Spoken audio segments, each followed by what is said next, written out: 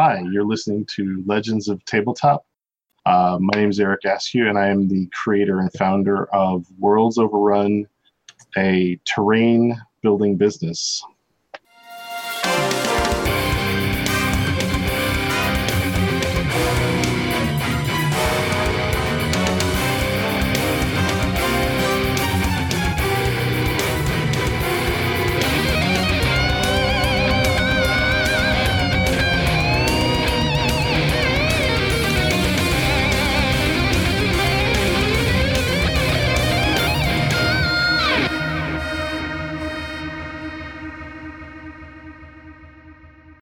Okay, so you have segments. Are they STLs for the end consumer to then download and 3D print on their own equipment, or do you 3D print the models and send those to the consumer? Let's see. We specifically make the files. We make the files for the end user to print. I have some licensed individuals that print for people that don't have their own printers, but primarily we make the files. It's the way that this business is pretty much going to move forward because there's more and more people getting into having their own equipment. The variables are a little bit easier for them because people can change sizes of a part. It's mostly about making better content or making it's filling two specific needs. I have a bunch of goals which I'll share, but the primary need for us is really how do we make better subject matter for people that own 3D printers, and how do we enrich tabletop gaming beyond just playing on a 2D surface? Because why are you playing a 3D game in a 2D environment? Makes no sense to me, and never has, honestly. So yeah, a little better than the old days of just taking an old six-sider and using those as models. Well, absolutely, and some of the funny things about it is that, you know, when we make a part, you know, because I've studied toy making and I used to teach toy making, this part here is almost impossible to make on a 3D printer unless you know a few things, like, because we have these things called undercuts. So like there's an undercut here, this is all an undercut, and then there's undercuts on the back, and the truth is that we cut this part in half and it's suddenly printable without any support, and it makes a better product. And the funny thing is that when I released this part to the public, there was somebody who had released a similar piece, which I saw, and as soon as this part released, they switched theirs to free because I was charging. And the funny thing is it's a completely substandard part. It's like a cone. It's supposed to be the same kind of thing, but it's a cone with spikes sticking out of it, and I'm just sort of like, no. No, that's bad. That's bad design, and it's boring on the tabletop, and no. But yeah. So yeah, there you go, Leah. It's, you know, I design the files. I design the files because I want to get my stuff out there. I want it to be more broad-reaching. I have a vision for the future of tabletop gaming. And for the things that I love to do, which is designing and making things. Because I don't just, although I started my brand called Worlds Overrun, or War, tabletop terrain. Although that company started, I work with another 3D company, and I make statues and miniatures for people to paint and assemble and do that stuff too. So we make like 90mm pieces, and then we make 7-inch pieces, and then we make, you know, 12-inch pieces, and we go to shows with that group too. So this is actually just an extension. This is my personal extension of that, and I've actually got one of the pieces over here. I know it's blown out because of the lighting, but that's just because it's primed. But this is actually one of the medium-sized pieces of my terrain. And I say medium-sized. This thing is on a massive. Substantial. Yeah. you know, but you're working, you know, you're playing with, like most people are playing with 28 millimeter, unless you're going with Star Wars, who for whatever reason decided they were going to make up their own measurement system. That's actually been an infuriating topic within the community, is these different brands making up their own measurement system. But I'll try not to. I can see why, if they wanted to protect their brand and eliminate the ability for an industry standard. So then you could take another IP and put it in that unit and have it function as it was meant to function. I get that, but I feel that undermines the core of what gaming should be, which is to bring people together. And I feel that it's a very self-serving way of doing business, and I don't agree with it. But then again, it is the big ugly mouse who is doing that stuff, so they don't care about anybody else but themselves. So got to keep that coming in. Yeah, exactly. So I'm not trying to be all negative and stuff. I'm actually one of the pieces we're designing right now, that we're not really going to talk about, but one of the pieces we're designing right now is partly influenced by Star Wars, and I'm a huge, you know, Ralph McQuarrie fan, and really into the design work that goes into those products. I'm just frustrated with stupid things like, hey, we're not going to use 28 millimeter scale, we're going to use 28 millimeter hero. Okay, now we're not going to use 28 millimeter hero, we're actually going to just call it 30 millimeter. And it's just sort of like, I'm going to stab all of you guys in the soft tissue somewhere because you frustrate me. But it's not an issue. It's not as much of an issue for what James and I are doing, because we've put many different pieces on the different terrain that we've designed. We actually measure the pieces. We know what systems are going to work and what systems aren't.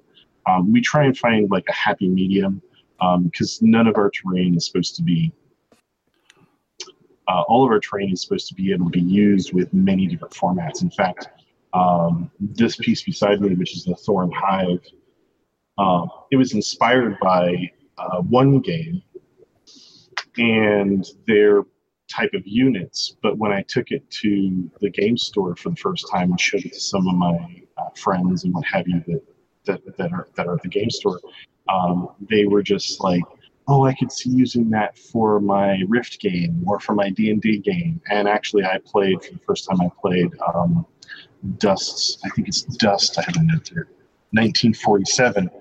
And we used the full expansion of this, called the Thorn Hive Mega Maw, which is just shy of 2 feet. We used that to great effect with Dust 1947. And even though it was the first time playing it, I used the strategy of passing through the model to isolate my enemies, or my versus, the guy I was going up against. I isolated part of his team by going through here and attacking one portion of his team and sort of just wiping him out from left to right. It was really clever and very unexpected, which you don't see in generic terrain or Games Workshop terrain, where they're just like, we're going to take a corner of a building and you've got some floors in it, but it's not, you can't pass through it. It's not big enough to become a true obstacle. And although you can put characters on different floors, you can't put characters on different floors and go over it or find hard cover or anything. And this technically has 3, if you don't count the ground plane, it has 3 levels of height in which to interact. And there were several times where all I had to do was get myself into a lower position, and I was in hard cover within the game. And it was absolutely wild. And my friend and I were at the table, and it's a standing table because I like to play standing games like the Europeans do. And the whole time we're looking at it, and then we're doing this at the table level, trying to figure out who's got line of sight. And it was so much more engaging to me than games that I've played before. I've seen and I've interacted with some Warhammer games, and it's just like everybody's just standing around, and then they make a measurement, and then they're like, I'm going to attack this bunch of people over here. And I'm just sort of like, yeah, but you're not really. It's just on one level. And that brings to mind a game that I've currently been in where it's all on, it's just the playing field is the tabletop, and there's no interaction between. And I get what you're saying about the 2-dimensional to a 3-dimensional area and the ability to bring a third dimension into a 3-dimensional world. Yeah, absolutely. And there, if things are designed nicely, this comes right off. So if we need to make a measurement, this just comes off. Yeah. And it weighs nothing. Now, this is all primed. Well, partially primed. I got to finish it. What do you use? Is that PLA or? This is the PLA style printing. So it's PLA. Or it's FDM style printing. I'm pretty sure it's PLA. I have to double check. Now, do you do any smoothing on that at all? No, it's not necessary. There's a rule that somebody pointed out to me, and I should have known about this because the guy that works on this kind of stuff is basically, we call it the 3-foot rule. Any of these pieces at 3 feet and what I call the grow lines, they just more or less vanish. In this piece's case, the primer has made them stand out much more. Yeah. But it's on the table, you don't see it because you see the big and medium shapes, which are like the little recesses and the scaling and what have you. And if I were to do more than what I'm going to do with this, if I were to do more surfacing than what I'm going to do with this, it's a lot of extra work for not a huge gain. Yeah. I got this all set up so I can, I'm going to finish priming it because there's a few spots there's a lot of spot checking I need to do because it's all these weird recesses and things. I'm going to put this in my spray booth, and the whole thing's going to get airbrushed. And I've got these wicked cool stencils that I just picked up that were recommended to me. So I'm going to be using these guys. Woo! These are really nice. I wish they weren't they're on a papery material, which is a bit of a shame. But I'm going to be using those guys, and then I'm going to go through and I'm going to airbrush the heck out of this thing. And a lot of that stuff is going to be, a lot of the print lines or grow lines are going to be camouflaged by the printing. So you're basically adding noise to something that's already got noise on it. Yeah. And no one will notice. I mean, unless you got one of those people that's just like, you didn't go in and sand this part, and it's like, hey, buddy, you need to shave your neck beard off a little bit there and get out of my face. But this isn't the only thing that we do. Like with the other company I work for, when we produce stuff for people to paint, these are reliefs that we sold out of last year. Oh, pretty. And this is just a paint test for me. I'm actually going to be stripping these down with some purple power, and I'm going to repaint them. But these were designed by me as well. These are printed on an SLA printer, and these are resin copies. We never. The one fascinating thing about FDM versus SLA is that FDM, you can go from the printer to the consumer. With SLA, you don't do that. You're always going to do a molding or casting process, or you're going to do some sort of reproduction process because it's too expensive. An 18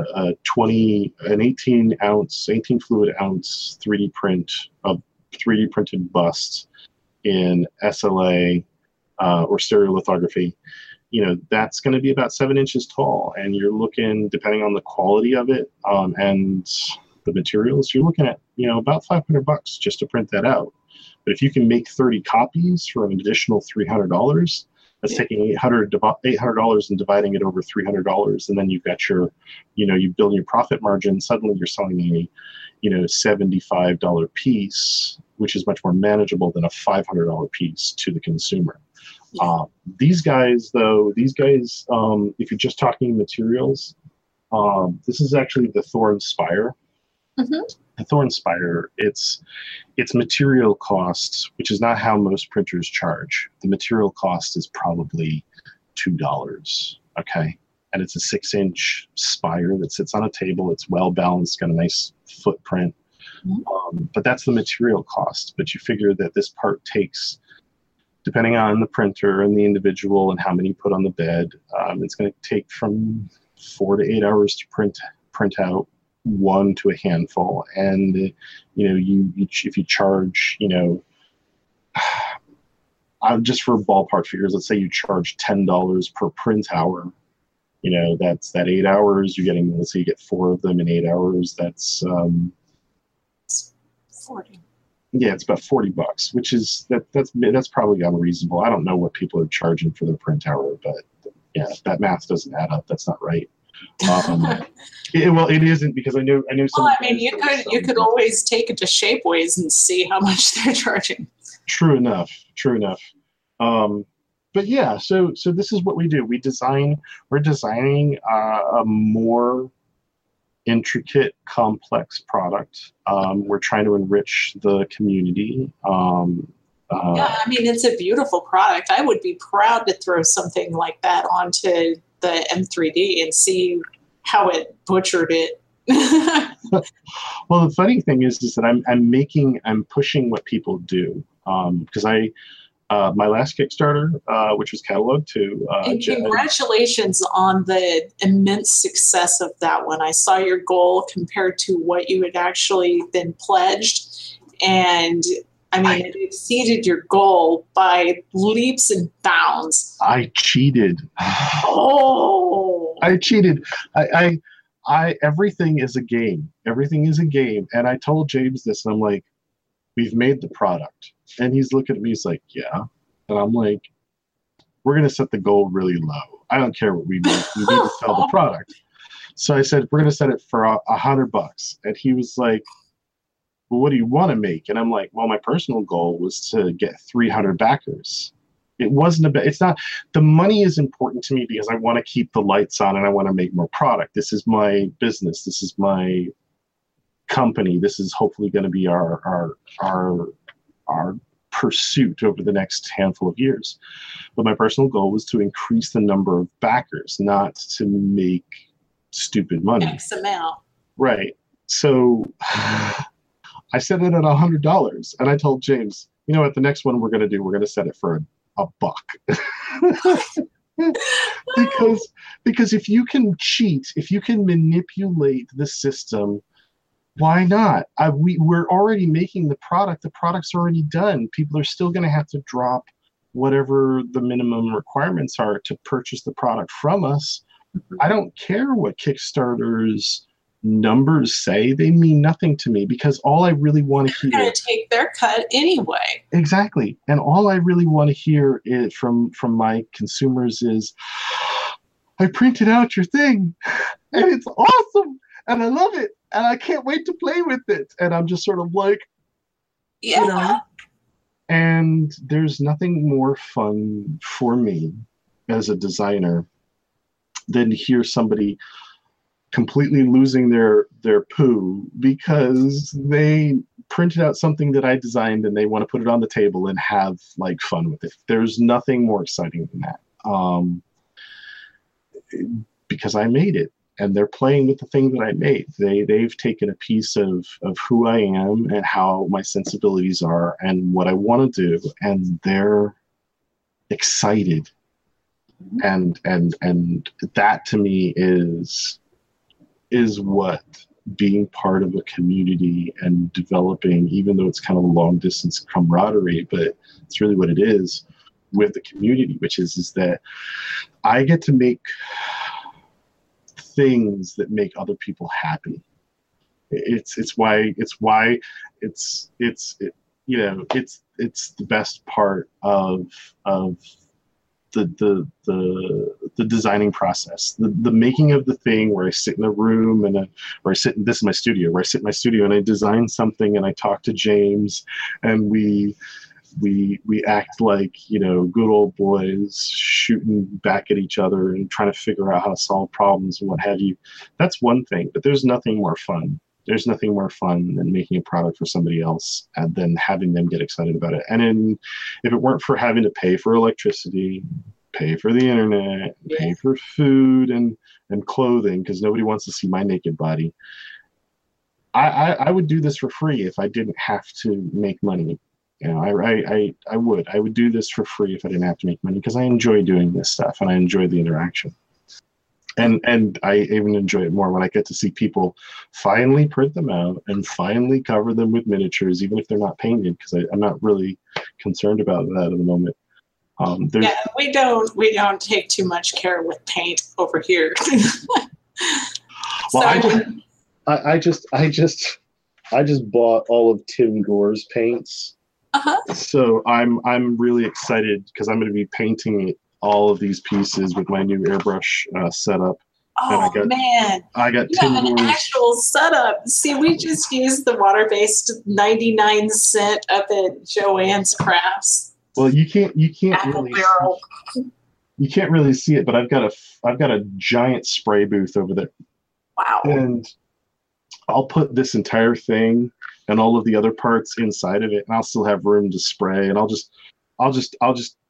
I'm looking forward to it, because this paint line by Tim Gore, who paints, he painted some of the monsters in Hellboy, for instance. He's a professional painter.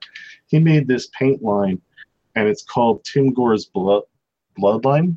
And this was recommended to me by my boss, who paints a lot more than I do. And I think I got 15 paints for like it might have been $100. So I'm just gonna go to town on this stuff. That's why they're primed, or I started priming them. I'm gonna go to town on this later this week, and send me pictures of the finished product. I'd love to share that. Yeah. We're gonna do a lot of fun stuff with this stuff. So. But yeah, I haven't figured out what my color palette is, but I want to try and, because a lot of people, I've had two weird conversations about my product. Actually, I've had many weird conversations, but two stick in my mind. One is, what should I paint it? And I'm just sort of like, paint it however you like. I have, they're like, well, how would you paint it? I'm like, I haven't had a chance to sit down and think about it. I just designed the shapes and came up with the layouts and all this other stuff. I haven't had a chance to think about that. And the other weird question I've had is, what's the backstory? And I'm like, you tell me what the backstory is. And I had one person get very upset with me. And I said, and we had a conversation, and I think we settled it, but they got really upset with me. And their thing was, well, if there's no backstory, how can I disagree with what you're saying, and this and that and the other thing. And I was like, when I started playing with toys, I had Legos, and I had building blocks. And I always made up my own stories, because my own stories were far more interesting than whatever the Lego came with. It's like, hey, you're going to build a motorcycle. I'm like, no, I'm not. I'm going to build a flying Star Wars spaceship, with arms sticking out of it, and gun platforms and what have you. And I'm going to take the wheels for the motorcycle and chuck them in the garbage, because I don't want to build a motorcycle. And, like, to me, the idea of telling somebody what it is leaves them no room to decide what it is for themselves. And although I do give a couple of lines in each Kickstarter about the world of Thorn, or the world of Scorch, or the one that we're working on now called Strata, if I tell people what it is, if I'm very literal and confining about it, then there's no room for them to really explore the thing and come up with a much more complicated, rich, exciting, provocative story for themselves. I can see how that would be confining to some people, because I'm that way when it comes to music. Like, that's one of the problems that I had when I was making music with a friend of mine, because I had complete creative control, like not a just make a drum loop or just do keyboardish stuff that sounds like a Hammond i3 or something like that. It's like, no, you've got complete creative control. You do whatever you want. Where do I start? Well, It's just too open. I'm gonna There's say room for creativity, and I'm gonna say this though: it's not a blank canvas. You can't look at this and say that this is an elephant, or a dragon, or some or a rock formation. This is very obviously a very specific thing, and although we've given the label of a thorn spire, the words thorn and spire are they bring certain iconography and figurative ideas into your brain. But if I were to say, for instance, and I'm going to make up some random stuff, but if I were to say, for instance, this is the remnant of a giant's thumb bone sticking out of the ground, then all of a sudden people are like, from now on, that's all I ever see when it's on the table. From now on, it's always going to be that thing in my head. And I'd rather have someone say it's a plant, or it's a piece of coral, or it's a organism's spore distributor for corrupting the land, or fungus. Yeah, exactly. And so for me to tell them what it is, in my mind, I don't feel that that's beneficial to my product or my brand or to the people that are going to play with it. And it isn't a blank canvas. It isn't the drum beat thing. It isn't you have full freedom control and go do whatever you want. It's a specific thing. And when you grab it, when you feel it, when you touch it, it's to describe this thing blindly. It's light. It has a chalky feel because of the primer. There's smooth parts and there's spiny parts, and there's to grab it fully. It fits. It wants to fit in your hand, but it pokes you at the same time. And all of those things are conveyed visually as well as physically. And I think that I've given the consumer and the viewer and the person that's going to play with it, I've given them plenty to think about without having to tell them what it literally is or what I think it is.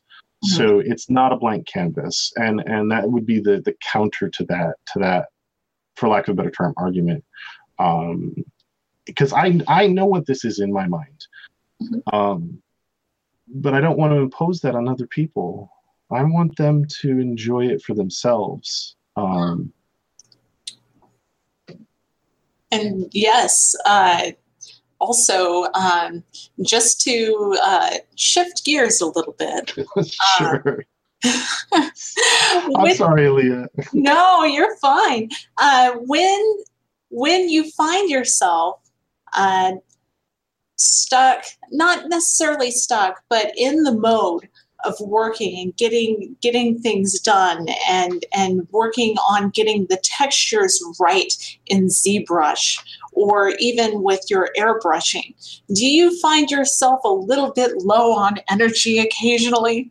Yeah, no, the creative process for me is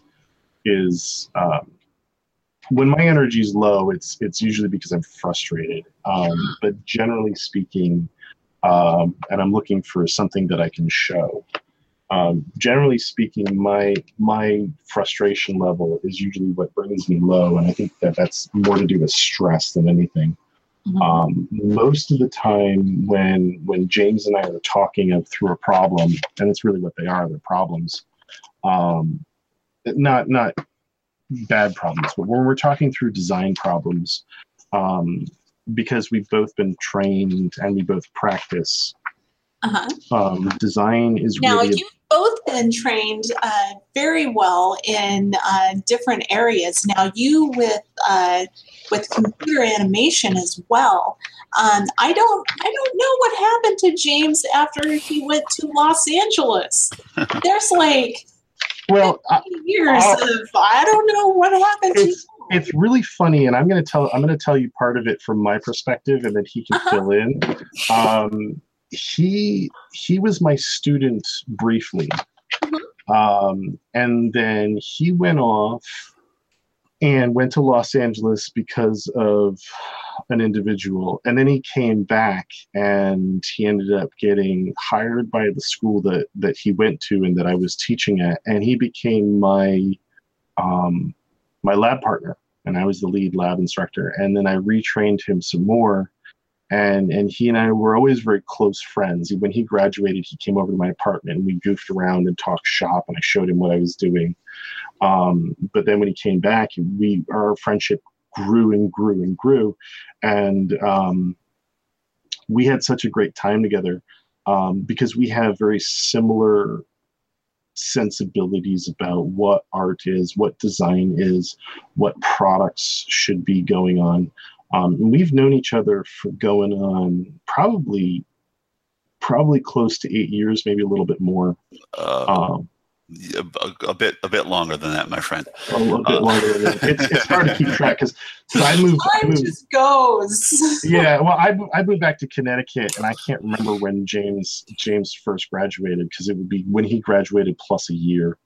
But yeah, real quick before we continue on, James, this is some design work that he and I were exploring for some of our product. So when we design a piece, it starts on paper, and a lot of the problem solving gets done there. But there are times, like with the new pieces that we're designing, you can design it on paper a lot, but then you may miss a problem until you have either a digital or physical copy of the thing. And we're constantly battling that particular thing because it's cheap and fast to do on paper, but it can't inform all of your decision making. But anyway, yeah, James, go ahead. James and I have known each other for almost 10 years. Yeah. So yeah, Eric and I got started at Full Sail. I did after graduation. I headed out to Los Angeles for a few years. Tried my hand at the visual effects industry out there. Had a bit of fun with it. Did some low budget productions. Wound up doing a couple of TV shows. Had a hand in a couple of movie productions. The thing that it's okay if littles get in the way. So here's my current greatest adventure. My son Logan. So the greatest journey of all. Yes, indeed. Dad, I need you to see something quick. I will be right there in just a moment, my son.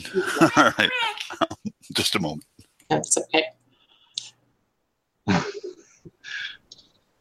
But anyhow, I was going to digress. For those moments where you're feeling a little bit de-energized. Well, Legends of Tabletop, the coffee mug. The coffee mug. Mine is coffee mug, and I was going to talk about the small batch coffee roaster of my choice, which would be Birds of a Feather Coffee Company.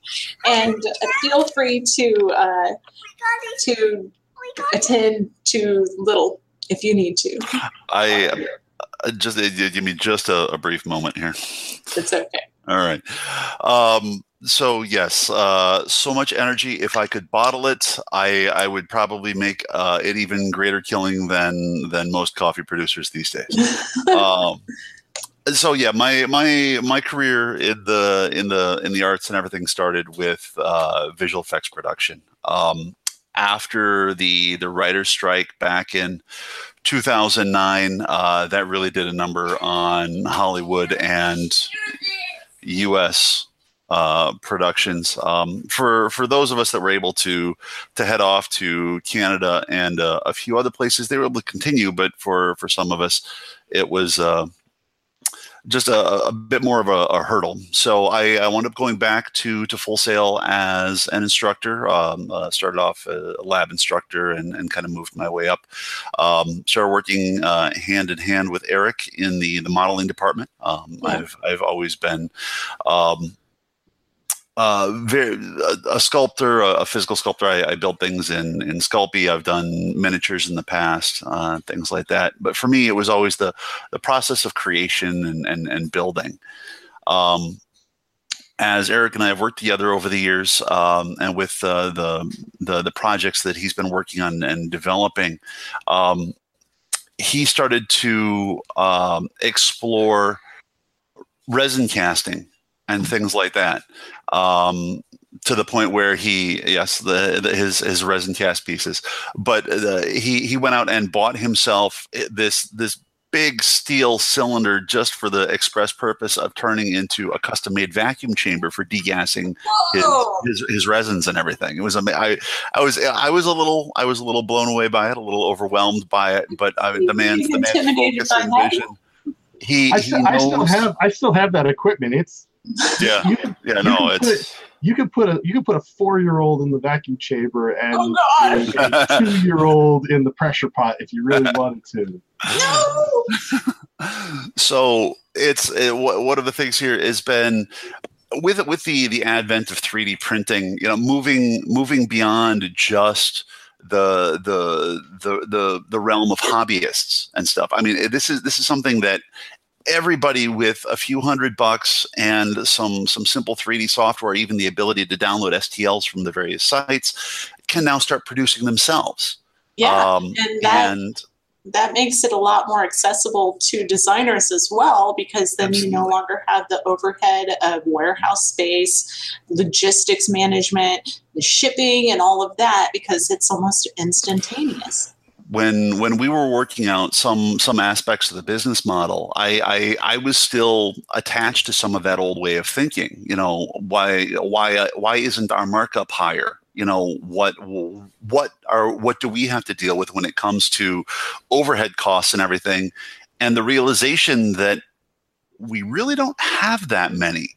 It frees us up. We don't have to worry about anything beyond, are we putting out a good product? It gives us the time to focus on our design elements. It gives us the time to actually focus on the creation. Now we do have to take the time and have pieces test printed. We have to make sure that our cuts are sound and that it's going to fit most standardized beds and everything else. But beyond that, it frees Eric and I up to put things out and at even a little faster rate than you might see in some other instances. We've started off with Kickstarter as the initial platform. There are 2 of them out there already. We're going to look at getting another one out here in the space of the next couple of months, and see about doing a few every year. That's very prolific. So it's realizing that it's just the time that it takes is going to be he and I sitting down and putting our heads together, coming up with the ideas, working out the design problems on paper in the computer, making sure that they'll run a clean test print, at which point it's ready for the audience.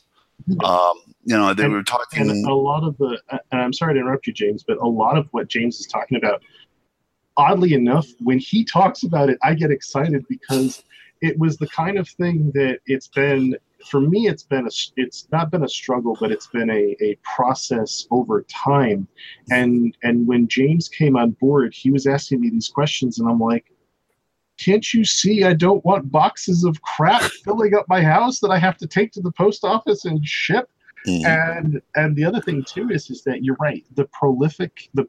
There is a reason for being prolific, and part of it is that we expect with selling the files that, yes, we're going to have a relatively smaller market because not everyone's going to have their own 3D printer, but we do have license holders who print for us, for the rest of the populace. Mm-hmm. And by producing more content over time, we're able to reach out to more people, promote the idea of 3D printing, but also on top of that, we can eliminate or we can undermine theft by flooding the market or keeping the market stimulated to the point where you want the newest, latest, greatest thing. Yes. And you don't want to necessarily buy the stolen product that's, 6 months to a year old. We know that the shelf life of a given STL, we're projecting that it's really 3 to 5 years at the absolute outside. But for the most part, after, if you're buying stuff that's 3 years old, we've moved on. We're already making the next expansion for that thing. We're already making the next world. We're already making the next brand product. And the truth is that that's part of the movement in product development anyway, which is you don't want something that's necessarily that old, whether it's technology, whether it's home goods. You want your products to be upkept, both either in their design or in their versatility to fit whatever need that product is designed for. And a lot of people that are in the old way of manufacturing, their heads break at just this base idea or principle. And it's like, why are you so inflexible? Yeah, well, because how many generations have been stuck in retail is this model. This is reality. And no. it's the difference between, when they talk about how millennials are killing various businesses. It's no, you evolve your business model or you die. If you can't survive the changes of the modern age, then you don't deserve to continue. I mean, it's not really survival of the fittest, but you got to keep up, Yeah. And for us, for me, moving forward into some of this, just knowing that I can create something, make sure that my STL is sound and print it out and have a physical copy of what I've made in the space of a couple hours or a couple of days blows my mind. I'm creatively just astounded by that. And the other thing too is that it goes from design to test to the consumer in what we consider like right. Whereas if we were talking about G.I. Joes, for instance, back when James and I were kids in the 80s, that thing would take months upon months upon months of, we're going to design the product, we're going to make a mock-up, we're going to make a prototype, we're going to go and have the injection molded steel or aluminum molds made over in wherever. You're talking like a year. Now they're making hundreds of thousands of these things for pennies and then selling them for $12 to $15 a pop. So their markup is much greater, but it takes forever, and it's a mountain of people trying to build an individual product. And then you have a sacrifice in quality. Say if an item is manually painted, you have issues with that as well. Yeah, absolutely. Although I don't want to call this product a boutique product, it's close to that. It's a specialty product. It's not for everybody. We are talking about different ways that Worlds Overrun can make other types of products for people. There are people that are making figures now, like miniatures. Yeah. There's talk about all sorts of different ways that this way of making products is changing. James and I are playing with a bunch of ideas. We're actually our biggest product is called the Thorn Prime, and although I don't have the numbers in front of me, I think the entire piece is this giant shell wall And I'm not going to say what I intended it to be originally, but it's just this. It's an add-on to this thing, and it's over 13 inches wide, which is its longest dimension, and then it's another like 10 inches tall with tiers inside of it. I got one, and it's made of 27 individual component printed pieces to put together. I got a guy who got his files 2 weeks ago, and he's halfway through printing it. He sends me a semi-aggravated message. I have to buy new filament, you a-hole. I'm so happy. It's so huge. And oh my gosh, why is it so big? And I told him, I'm like, and you thought, and I said, this is what I typed to him. I said, giggle, you thought I was messing around about world domination. It's like, I want to have 3 of these on my table. I have to go sell a kidney now. And I'm just like, oh. Filament is not that expensive. No, and that's the thing. It's the time. It's the time on your printer is the biggest kicker right now. Yeah. I mean, I'm still getting my feet wet, when it comes to working with the actual printers and everything else. My time with Eric is very exciting for me because it's allowing me to explore this side of things some more now. We had a conversation not too long ago about the future of this and what it's going to be capable of. And I mean, right now you can get the CR10 for between $300 and $500, sometimes less. I think I got mine on a special for like $289. So it's very, very affordable now, and with that, as we move closer to like 1-to-1 resolution, at this point, people are working at 2/10, 4/10, whatever it's going to be. Once we get it to the point where it's 1-to-1, it's just going to be materials. I mean, you can already see some of the NASA channels and whatever, people from JPL printing, 3D printing fluids within fluids. And moving into new materials, the resin printers and the PLAs and all of the rest of it. How long? Remind me when you're done. Remind me about faceting. Remind me about faceting, because I want to bring that up. So right, but so as we get into this, as we get closer to 1-to-1 coming out of these printers, the next bit is just going to be materials, and then it's going to be speed, and they're using room-sized 3D printers to build homes out of cement. They're using like warehouse-sized 3D printers to build bridges. Yep. Okay, and heck, there was an episode of one of the CSI type shows where they used it to recreate a crime scene. Essentially as it occurred. It's okay. All right. You take just a second, James. Yeah, that's fun. The funny thing about what James is also talking about is that when we go and we look at people who are developing assets, mm-hmm. the funny thing is that James and I are sculpting and designing our product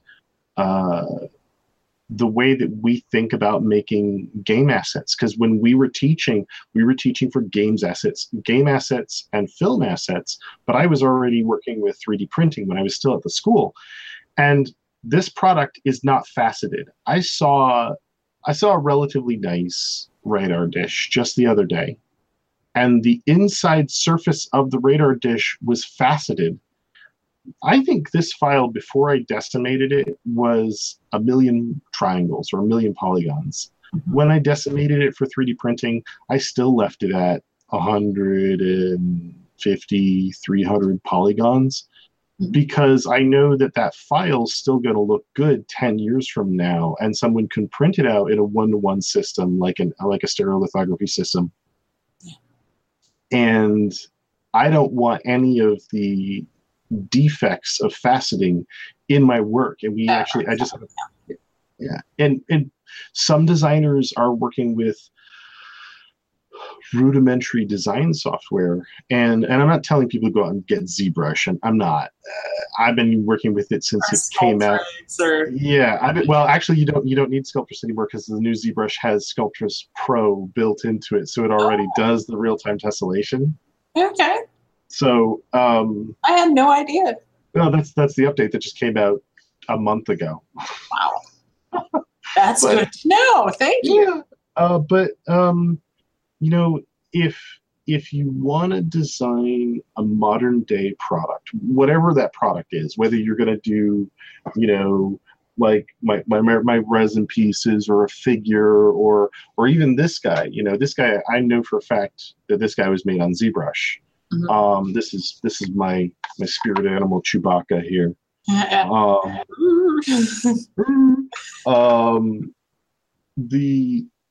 That product there was not designed with the software that's going to be faceted, you know. So the idea that somebody using an FDM style printer is going to want a product that's faceted blows my mind, because this is printed on an FDM style printer. This is printed by my buddy Greg Janung, who does reviews on 3D printers. He's got his own podcast. The parts are complicated and rich and have lots of information going on. The idea that someone would produce a lesser product just because the 3D printer is not printing down to the 0.016 millimeters that we print on with the other pieces it makes me scratch my head. I'm like, why didn't you bother to smooth it? Why didn't you bother to finish it? Why are you putting out a piece that only consists of 100 polygons? You say that, but then again, think of trends. Like if you go on Steam, look at the recent, well, it's not recent, it's been going on for like the past 4 or 5 years now, of low poly designs. Woo, you know. I know, but how can I say this? I don't want to attack that the way I normally would, and here's why. If I go and grab a miniature, and I have one here, let's say we have the Corvus Belli Infinity miniature, okay? Uh-huh. This is not a low quality miniature. Now, I haven't taken him out of the box because, you know, I haven't had time to assemble him, but this miniature is not a low quality miniature. Why would I want to play with this character on a low quality product? All of the miniatures out there are well defined. Even the new stylized D&D or semi D&D characters, which are kind of chibi-esque in their way, are smooth and elegant. They're not faceted. So the idea that you want to produce a faceted product to go with your non-faceted character is kind of like putting mayonnaise on a peanut butter and jelly sandwich. It's like, you can do it, but that sounds disgusting. Yeah. It's a clash. I understand that some people out there are going to want what they think is a stylistic choice of low poly products. Now my brain's going to the gate to the low poly universe. Yeah, I mean, if we want to go that route, then we need a low quality figurine to go with it, and it makes me curious as to. I'm not trying to be arrogant, but it does make me curious to the designer, whether they have access to the parts or the ability or the capability of producing a high quality product, or whether they think that there's a stylistic reason for going that way, or do they just not have the equipment to make a high quality part, and they're afraid that their computer's not going to be able to send that high quality part to the slicer and then to the 3D printer. I know that most slicers can handle a million triangle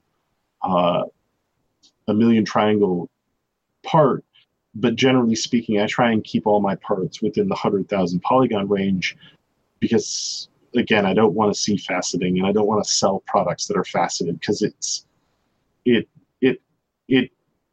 it breaks the suspension of disbelief that this is a environmental piece.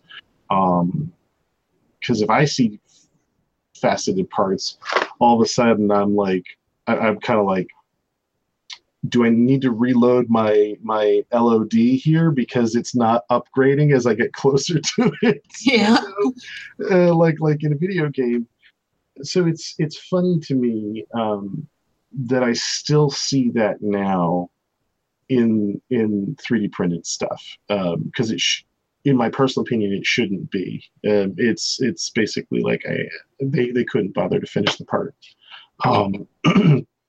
That's my personal take, and it's a personal opinion, but it's also just sort of like an observation recently, where there's good things and then there's other things. Yeah. So what can we expect from you in the coming months? The next Kickstarter. Well, the next Kickstarter is going to consist of Strata. Mm-hmm. We also have something else that we would like to release alongside of Strata, but we're not there yet. And Strata is, I believe I made this announcement already, but Strata is essentially a cloud city. And it's going to have tiers, like all of our other stuff. It's going to have tiers and platforms and what have you. But Strata is, I don't want to give too much away, but Strata is going to be, depending on how you build it and how you view a thing, it could be an elven high city. It could be a little bit like Bespin. It could be like Camino. It could be a wizard's floating temple. But the base principle of Strata is that it is up in the clouds. It is up off the table surface.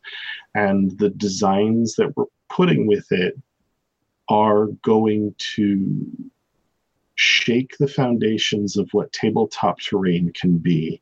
Some of the designs that I've got on paper that we've already tested out are going to truly shift what terrain can be. The concern I have is that some people are going to, their wallets are going to burst into flames, or they're going to cry because they can't get it.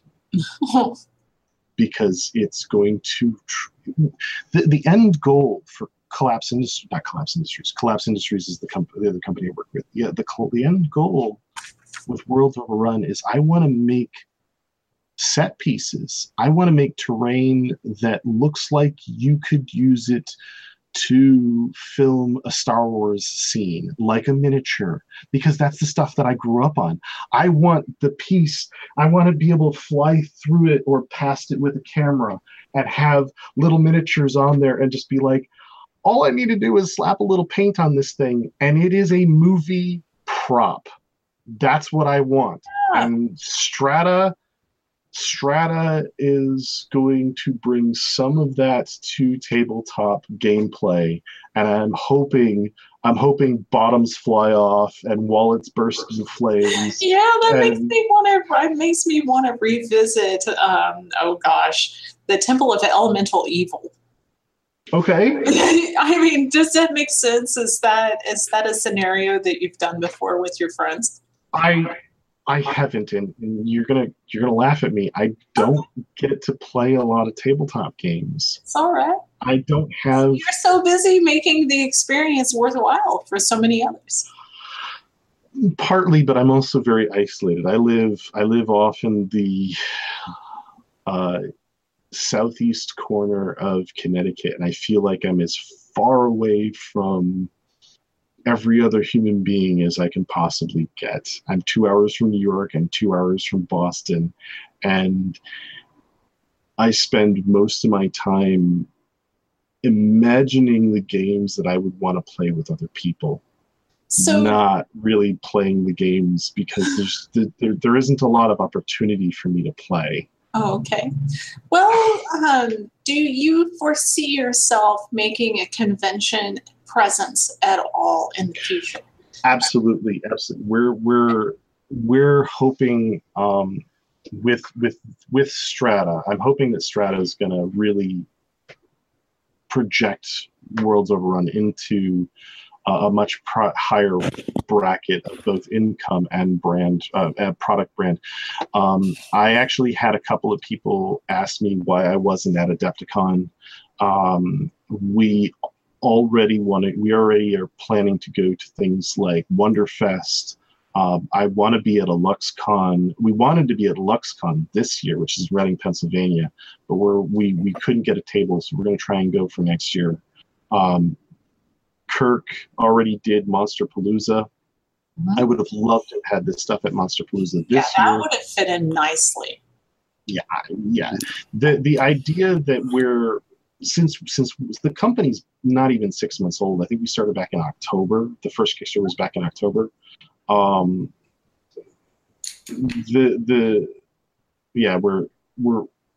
We want to be at the shows. The shows are, for me, they're the highlight of this business, which is that we do all this work, we get the product out there, people start printing it, and we get a few kudos. But going to the show and having people freak out when they get to pick up a piece or see a piece is just like, that's us going to a party. Yeah. And we have. Give me just a second. One of the things I'd like to do is that when we do go to a show is that I want to have the money from the Kickstarter or from the new product release. I want to be able to produce a swag bag where people will have a bag that says War across it, and they might get one little piece from us, or they might be able to come up to the table and see a set of pieces that we painted that are hyper limited, like there's only 2 of them available in the world, kind of thing, where they can, if they really want to, they can purchase it, but they can just photograph it and come up and talk to us. I do not want to be carrying a lot of physical product, but I want to have enough physical product to go to a show and say, this is designed by us, this is painted by the creators, this is a representation of who we are, but also who we want tabletop to be. I feel that the community and the culture needs to continue to grow in a positive way, and that's really what I want to bring to a convention scene. So yes, the answer to your question is yes, we will be pursuing a convention presence next year, because it's most of the conventions, the tables they become available. They're cost prohibitive. Yeah, and they're 9 months out. You got to be prepared to go 9 months out. You can't buy the table the day of the show. So it's a little bit of a. Are you open to sharing a table? Absolutely. I'd be open to sharing a table. Collapse Industries is associated with and works alongside of, I believe, Vallejo. Vallejo paints and products. No, it's Badger. Or is it Badger or Vallejo? Oh, crud. I have to double check with my boss. We have an association with a major producer of content, and I can't remember if it's Badger or Vallejo Paints, and it might be both or it might be one or the other, but they share tables and or work alongside of each other to control booth space at shows, and I would like to do that with Collapse as well, because I'm greatly invested in that company and that brand as well as Would you care to share a little about Collapse? Collapse Industries is the company I design figures for. These guys were actually designed by me for Collapse Industries, and we just released 3 Oni, which are going to come in most of them are going to come in 2 sizes. In fact, the female Oni is probably the most well received. We released it at Monsterpalooza. It's being printed on our new Milkshake 3D printer, which we're actually distributing. But people really want this piece, and it's a red. I'm going to show you the red female Oni since I have it here. Okay. Let me see here. She's going to be 90 millimeter, and I'm hoping we're going to do a large scale version of her. Oh, beautiful. And she's sculpted by me, and she's got, if you don't know much about the Onis, it's a Japanese, they call it a Japanese demon, but it's essentially it's like their interpretation of an ogre with the powers of an elemental. They're known for being sort of like an id of sorts and relatively indestructible. I think they have, they sometimes carry around an iron mace that looks a lot like a baseball bat. But she was one of my favorite pieces to design last year. We finally got her printed on the new machine. We've been using her as the test bed piece. She's got a demon puma pauldron on one shoulder. And I can't wait. I'm gonna be painting her. I'm gonna be getting a copy of her in the future. I can't wait to be painting her because I'm gonna paint her in the classic red. We actually picked up a new style for doing hair, which Kirk and I both really like, so we can do eyebrows and things like that. And we showed her off, and everybody wanted a copy at Monster, but we didn't have them out yet. We don't have What's that? Yeah. Oh, I was just saying STL, please. I see that comment so often on the 3D printing forums that I belong to.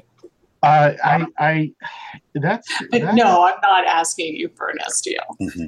No, it is beautiful. It is gorgeous. Oh, wait, hold on a second.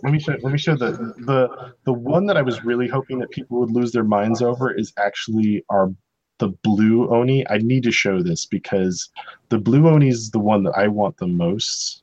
Mm-hmm. And it's the one that I spent the most time on. He was actually one of the harder pieces to make recently, but it's something that my heart was really into this piece because people like Kutsuya Terada and Future Models, and there's a couple of other artists out there who inspired this kind of work. And this guy goes with the other three, and I don't have him with the base, but he has the exact same base as the female Oni.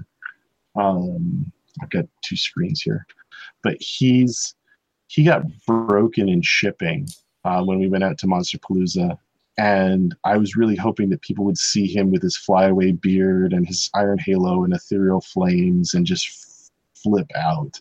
But this is an early version of the sculpting because the beard is currently faceted. I know I complained about that, but it's just that this guy is the closest to finished that I can show because there's another model, but I want him as a door knocker. and he's got a little flaming monkey head on the back of his halo. Oh, that's cool. So yeah, and I love this style of doing stuff. In fact, Kirk kind of threw me for a loop. Kirk has these big, massive, beautiful tattoos. He's going to use my Onis as filler art on his body, and I'm like, wait a minute, you're gonna do what now? And I'm excited for it, but when he first told me, I kind of had a panic attack, and I was like, what? Because it was almost as bad as like, putting your girlfriend's name on your body or something like that. It's like, what if there's a breakup? What if we get into a fight? I can't handle the stress. But no, I trust Kirk. He's a really good friend, and he's a really great boss, and he's so much fun. And that would be kick-ass body art too. Oh my god! I can't wait. And his artist, his tattoo artist, he's one of those guys that only takes so many appointments a year, and everybody else can piss off. And his tattoos are so extensive. His tattoos are so extensive that when he went to Hong Kong, he was getting crowded on a mass transit thing, and his handler knows that he has tattoos, and Kirk's like, I'm getting a little tense here. I'm getting crowded on the bus or on the train, and the handler's like, take off your sweater, because he was wearing I think short sleeves. And he takes off his sweater, and everybody all of a sudden sees like his full arms and part of his chest, and they just start backing off because they're kind of afraid. They think he's like a gang member or something. Oh gosh! So it was so silly, but it is a cultural thing for them. So it's like, to us, it's like whatever. But it's great. It's so great being involved with James and Kirk and all the people that consume our stuff, because we put so much into it, and there's so much love for the pieces and the passion for the stuff that when somebody tells me that they like what we're doing, it just motivates me to make the next thing, and to make the next thing, and to make the next thing, and to make it bigger and badder and more provocative and more exciting. And I can't tell you how much I love sharing our work with people, because, you know, there's been a lot of struggle to get here. And now that it's happening, I just want to make the next thing. I don't want it to stop. You know what I mean? Excellent. Well, I can tell you that we here at Legends of Tabletop are definitely intrigued, and we look forward to seeing what's to come from you. And unfortunately, I'm going to cut our interview off, and thank you for taking the time to speak with me. I really appreciate it, and I look forward to more things to come from Worlds Overrun. Thank you, and have a wonderful afternoon, you guys. This podcast is a proud member of the Legends of Tabletop Broadcast Network. For more gaming-related content, please visit www.legendsoftabletop.com.